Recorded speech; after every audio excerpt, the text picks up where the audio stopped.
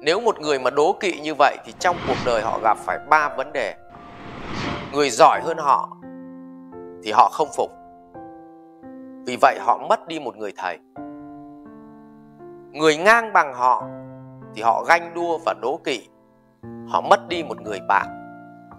Người thấp hơn họ thì họ ngạo mạn và coi thường, họ mất đi cơ hội để trao cho những người thấp kém hơn mình một giá trị, tức là họ không có đệ tử. Và bạn hãy hình dung trong cuộc đời này, một con người mà trên không có thầy, ngang không có bạn, dưới không có đệ tử, hỏi sống có ý nghĩa gì không?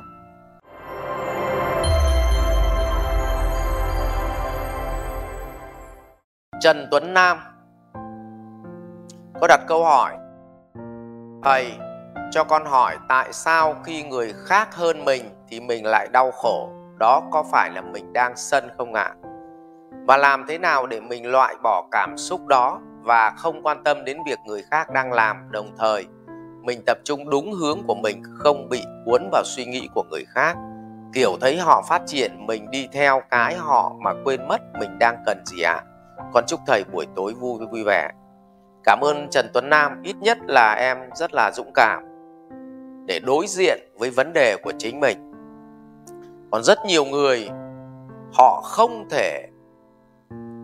thể bỏ được vì họ không nghĩ đấy là vấn đề. Còn khi mình nhìn ra mình có vấn đề thì có nghĩa là mình đã sắp sửa được rồi đấy. Vậy thì thưa Tuấn Nam, trong cuộc đời thì chúng ta có 2 cái nhóm người. Có một cái nhóm người thì họ tìm cách để vượt qua chính mình, tức là họ không cần quan tâm đến cái việc là ai giỏi, ai dốt, họ không ganh đua, mà họ chỉ ganh đua với chính mình. Tức là làm thế nào ngày hôm nay mình hơn mình của ngày hôm qua, về độ kiên trì trong cái việc mà gì ạ? Cái thân xác này làm việc gì cũng kiên trì. Về trí tuệ thì học hỏi để nâng lên. Về tâm mình thì tập trung, chánh niệm, bỏ qua những dục vọng để tập trung làm cái việc đấy thật tốt, theo đúng cái mong muốn của mình. Như Nam vẫn nói, như Nam có đặt câu hỏi. Thế thì đấy là cái nhóm người mà họ tìm qua cách vượt qua chính mình. Và cái bệnh của bạn không phải là bệnh sân, mà bệnh của bạn là bệnh ích kỷ, đố kỵ.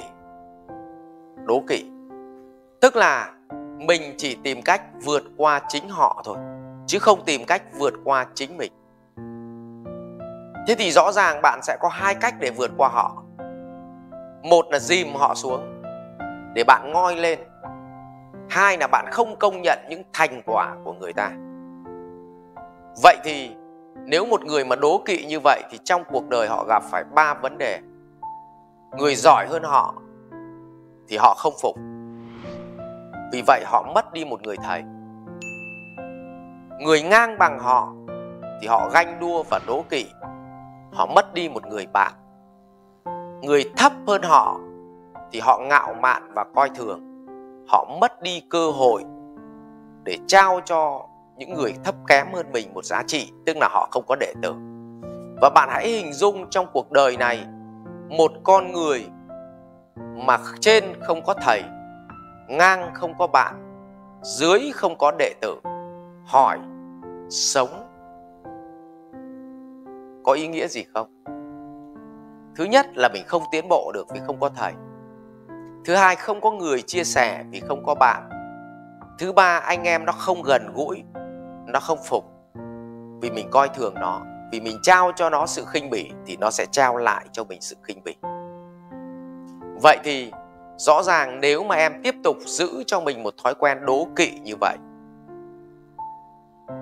thì cuộc sống của em cực kỳ cô đơn.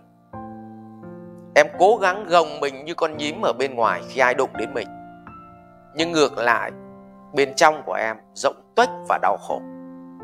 Hãy thật thà với chính mình, hãy trung thực với chính mình và hãy vượt qua chính mình, chứ đừng vượt qua bất cứ ai khác. Bởi vì cuộc đời này chúng ta sẽ không vượt qua được hết mọi người đâu. Vượt làm sao được? Ví dụ tôi chỉ có thể vượt qua tôi ngày hôm qua thôi, chứ tôi không thể nào vượt qua được anh Vượng, anh Phạm Nhật Vượng về tiền bạc. Mà ngay kể cả tôi vượt qua anh Phạm Nhật Vượng về tiền bạc thì tôi cũng không bao giờ vượt qua được Đức Phật, không bao giờ vượt qua được Chúa Giêsu. Vì vậy, đừng cố vượt qua một ai đó, hãy cố vượt qua chính mình. Và khi nào phế được mình, chính là bạn đã thành công. Vì mình là kẻ thù lớn nhất của đời mình mà. Chỉ có phế được chính con người mình, những lỗi lầm, những sai quấy trong cuộc đời con người mình, thì đó là lúc mình tiến bộ. Rồi cảm ơn Trần Tuấn Nam. Dù sao thì thầy đánh giá rất cao em và em đã tìm ra vấn đề. Thực ra thế này, tôi cũng kể một cái câu chuyện kỷ niệm là cái này tôi cũng phát biểu trong một cái buổi mà họp lớp đại học của tôi. Thú thực là khi mà tôi lên Hà Nội học ấy, thì lúc bây giờ cái tâm thức của tôi ở vòng vật chất, lúc ấy ở quê mà, cho nên là sống như xuân tóc đỏ, rất là ma cà rồng. Thấy là chỉ có loanh quanh với chuyện tiền bạc và sân si đố kỵ thôi. Nhưng đến khi mà tôi rất là giật mình, vì lớp đại học của tôi ngày đấy có rất nhiều bạn là người gốc Hà Nội. Hà Nội nhiều đời ấy, chứ không phải Hà Nội 1-2 đời. Thế thì thực ra tôi thấy các bạn Hà Nội, bạn ý rõ ràng là bạn đã sống ở thành phố, rõ ràng là nhà bạn có điều kiện hơn mình, rõ ràng là nhìn các bạn ấy nó còn phồng phao, nó còn đẹp đẽ hơn mình. Nhưng mà tôi thấy có cái gì đấy các bạn ấy rất là gần gũi, rất là yêu thương, rất là thật thà, rất là nhẹ nhàng. Thì tôi lại nghĩ là vì chúng nó có tiền cho nên nó sống được như vậy. Thế thì tôi cố gắng tôi kiếm tiền để bằng tiền các bạn ấy, cho đến khi thậm chí tôi nhiều tiền hơn các bạn ấy, thì tôi vẫn thấy tôi là một thằng ma cà rồng, không bao giờ hơn được họ. Và tôi cố gắng đi tìm cái chất Hà Nội, cái chất của Hà Nội gốc. Thì tôi phát hiện ra một điều, nó nằm ở trong cái gen của họ, là họ chỉ vượt qua chính họ. Vì vậy họ tĩnh tại lắm. Họ không cần phải vượt qua ai cả. Họ tĩnh tại, họ thật thà, họ nhẹ nhàng, họ yêu thương, họ không phải gầm gừ. Và mới tìm ra được cái gen gốc của Hà Nội, nó nằm ở chỗ đó.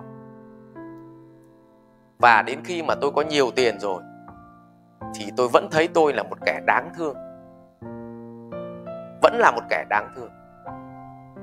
Thế cho nên là rất vui là Nam cũng đã nhìn ra, giống như thầy lúc bắt đầu vào đại học vậy. Rồi cho đến lúc có tiền vẫn thấy mình không bằng họ. Sự khác biệt nằm ở đó. Đó gọi là cái gì ạ? Cái gen của sự tĩnh tại. Họ không có chất đố kỵ ở trong người, không có chất ganh đua ở trong người, nhưng họ không thiếu khao khát nhỉ. Nhưng khao khát của họ là vượt qua chính mình. Rồi cảm ơn câu hỏi của Trần Tuấn Nam. Học viện Doanh nhân CEO Việt Nam cảm ơn bạn đã quan tâm theo dõi. Để biết thêm chi tiết về các chương trình huấn luyện của thầy Ngô Minh Tuấn và Học viện Doanh nhân CEO Việt Nam, xin vui lòng truy cập website ceovietnam.edu.vn, hotline 1800 577722 nhánh số 5.